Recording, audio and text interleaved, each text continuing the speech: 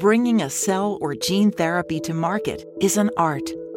Hear Veristat thought leaders as they draw on their specialized expertise to offer insight on timely, relevant clinical development topics.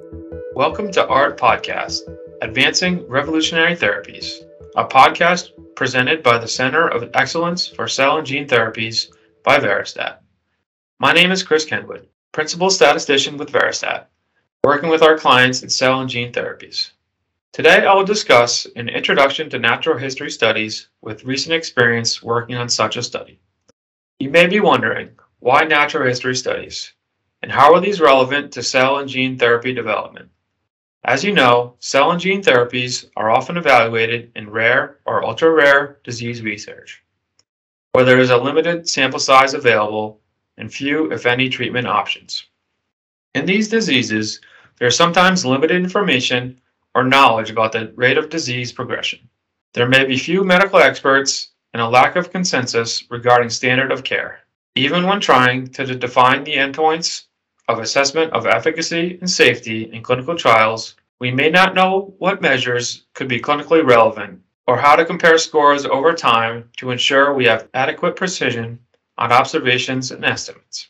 For these reasons, it is often difficult to perform randomized comparative trials on the target population before we can evaluate a novel treatment, particularly one with potentially permanent impact on the patient's health. You must first understand the patient population, the disease progression, and expected changes in the disease over time. Natural history studies provide evidence for identifying patient subgroups that may benefit from therapy. It can be used to identify or develop biomarkers and to identify or develop clinical outcome assessments, as well as serving as a control group or comparator data for an intervention trial within the same indication. When I refer to a natural history study during this presentation, I'm describing a study where there's no specified intervention or experimental therapy, but where data are collected into a data capture system to better characterize the disease status and progression of patients identified as having one or more targeted diseases. Natural history studies are often performed in pediatric populations, where the age of the patient may be influential in determining the rate of disease progression. A natural history study may be defined by its temporal perspective as retrospective, prospective, or have elements of both. Regardless, it is important for any natural history study to be governed through a specific protocol and a statistical analysis plan. A retrospective natural history study is where data are collected from existing medical records on evaluations and procedures that have already occurred. This type of study can be completed more quickly than a prospective study because the data are already available. However, they can be challenging due to incomplete data, variability, or inconsistency in the standard of care patients receive, and/or the data collected itself. For example, data in medical records may not be documented through specific questionnaires, making the summary of the patient experience challenging, given the inconsistency in reporting and limiting the interpretability when planning a later interventional trial. There's also a risk of length-biased sampling and other selection biases due to differences in how patients may have been assessed based on varying historical approaches, changes in definition within the disease space, or consistency of data collection intervals and quality of information. A prospective natural history study is where contemporaneous data are collected on patients who are enrolled into the study. Evaluations are conducted according to a pre-specified data collection plan that should reflect the current data standards to the extent possible. Such studies provide additional consistency to the collected data, but may require more time than retrospective studies, particularly because they are designed to observe changes over time longitudinally. Natural history studies may combine retrospective and prospective components from two separate patient cohorts for information collection. However, retrospective data collected can also function as a baseline for the prospective study. The implementation of such a flexible approach can increase the available information and allow for the collection of data across patients who have aged out of the targeted age range of pediatric studies, or who are deceased, as well as among living patients. Natural history studies can follow sampling methods defined as cross-sectional or longitudinal. Cross-sectional studies collect data from a cohort of patients during a specified limited time period, where inferences regarding disease progression must be made by cross-patient comparisons. These can be retrospective or prospective and can be used to indicate the general course of the disease through various stages or age categories. However, the data may not fully characterize the disease course and may not fully identify disease subtypes. This can occur because different subtypes of disease can exist that may progress at varying rates or become symptomatic at different times during a patient's life. It may be that information to distinguish between these subtypes is not available unless a patient is followed for a longer duration. Longitudinal studies collect data from each subject at different time points. These can also be retrospective or prospective and can provide a more comprehensive scope of information on disease onset and/or progression over time. Generally, longitudinal studies take more time to conduct than cross-sectional studies and can be more resource-intensive in staffing, costs, and patient or caregiver involvement. A hybrid approach is also possible for sampling methods where different cohorts are followed for different periods of time. When planning the temporal perspective and sampling method, it is important to ensure that the key objectives are predetermined and the requirements do not place undue burden on the patients. Recently, I participated in the planning and initiation of a natural history study designed to collect information for an upcoming gene therapy intervention trial in a very rare pediatric disease. Our natural history study had a hybrid approach, including elements of cross-sectional and longitudinal sampling. We also included 2 temporal cohorts. The first was retrospective and included both living patients as well as those who had previously died. And the second cohort was prospective, including current living patients who were eligible based on inclusion and exclusion criteria. Some patients were identified for inclusion in both cohorts. Their medical records were sourced for retrospective data, and they were enrolled for participation in the prospective portion of the study. The hybrid approach for both temporality and sampling allowed us to gather as much information as possible on the rare population. As we designed the natural history study in preparation for a future interventional trial, it was not clear how to appropriately measure disease progression over time.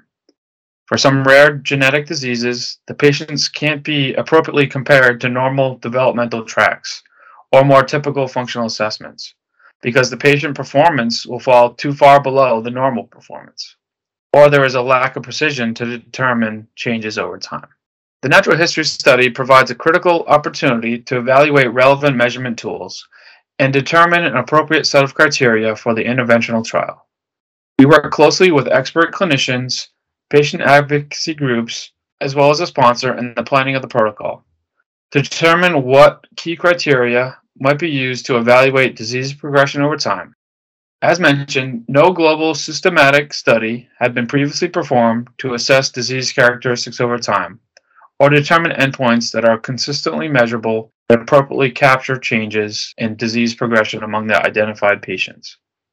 It was important in the planning and design of the study to assess how we can collect information and measure multiple domains of illness, including potential delays and deterioration of functional assessments, quality of life, and any relevant biomarkers. The study protocol was carefully drafted as functional assessments were identified for use in the study, while the retrospective data extracted from medical records provide information on the progress of disease and whether patients met generic developmental milestones. The measurement of targeted functional assessments would not be available from those sources. Information on such measures would be collected more standardly across patients and locations prospectively within the study, particularly to allow the measurement of changes over time. Collaboration between patient advocacy groups, expert clinicians, Veristat, and the sponsor was critical to the authorship of the study protocol and the definition of the study endpoints for analysis. Through this process, we defined a composite endpoint from data collected within the natural history study so that we could capture the complex functional disease progression. And one of the many goals of the study is to validate this composite endpoint. We also selected biomarkers to determine their prognostic effect on disease progression. After an extensive protocol development effort, the natural history study opened for enrollment in the second half of 2019, and like many studies during that time, was impacted by the COVID-19 pandemic. In the execution of this trial, we had to adapt very quickly to determine how best to perform study-specific assessments at home or in satellite locations, rather than require the patient and their family to travel. The sponsor, clinicians, and study staff came to an agreement on appropriate functional assessments and scales that could be performed in a remote fashion using HIPAA-compliant video-based technology in lieu of in-person interactions. The study was able to continue collecting the planned endpoints for analysis. Similar to the study protocol, a collaborative effort was required for development and finalization of the statistical analysis plan. The analysis plan was designed to be fairly flexible in order to accommodate important observations as the study progresses, as well as to allow for unforeseen challenges with the amount of data that is able to be collected.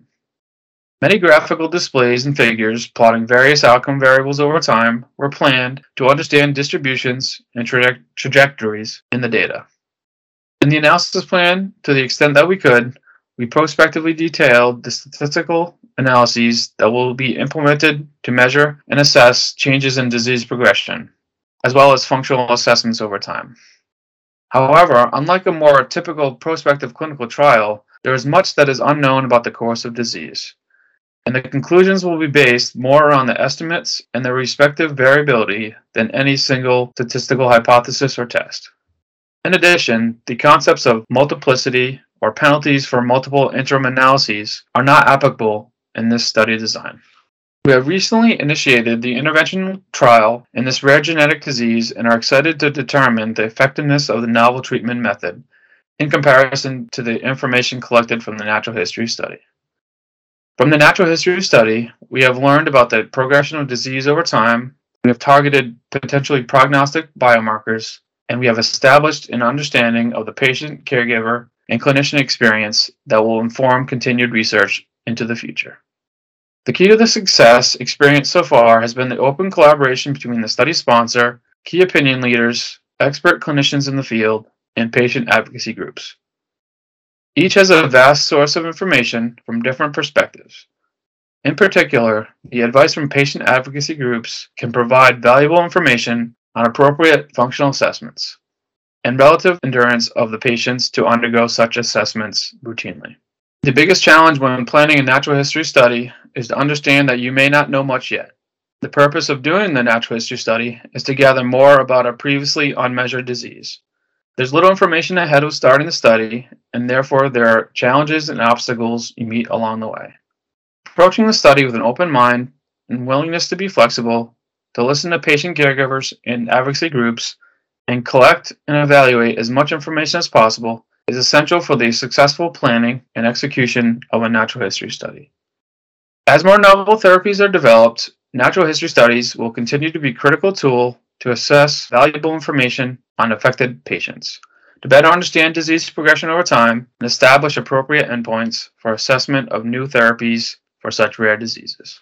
Before I close, I would like to point the audience members towards the FDA regulatory guidance documents that are available on the FDA website that will provide additional information on natural history study design.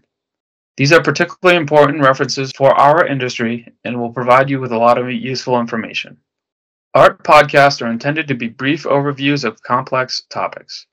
There are many additional aspects surrounding effective planning for a novel product, and we hope you will join us as we continue to discuss such topics in future podcasts. The Veristat team has extensive experience in cell and gene therapy trials and are actively involved in the field. I hope this has been valuable to you. Please reach out through the links available on the Veristat website for additional information should you have questions. We will be back and hope to talk to you again soon. Thank you.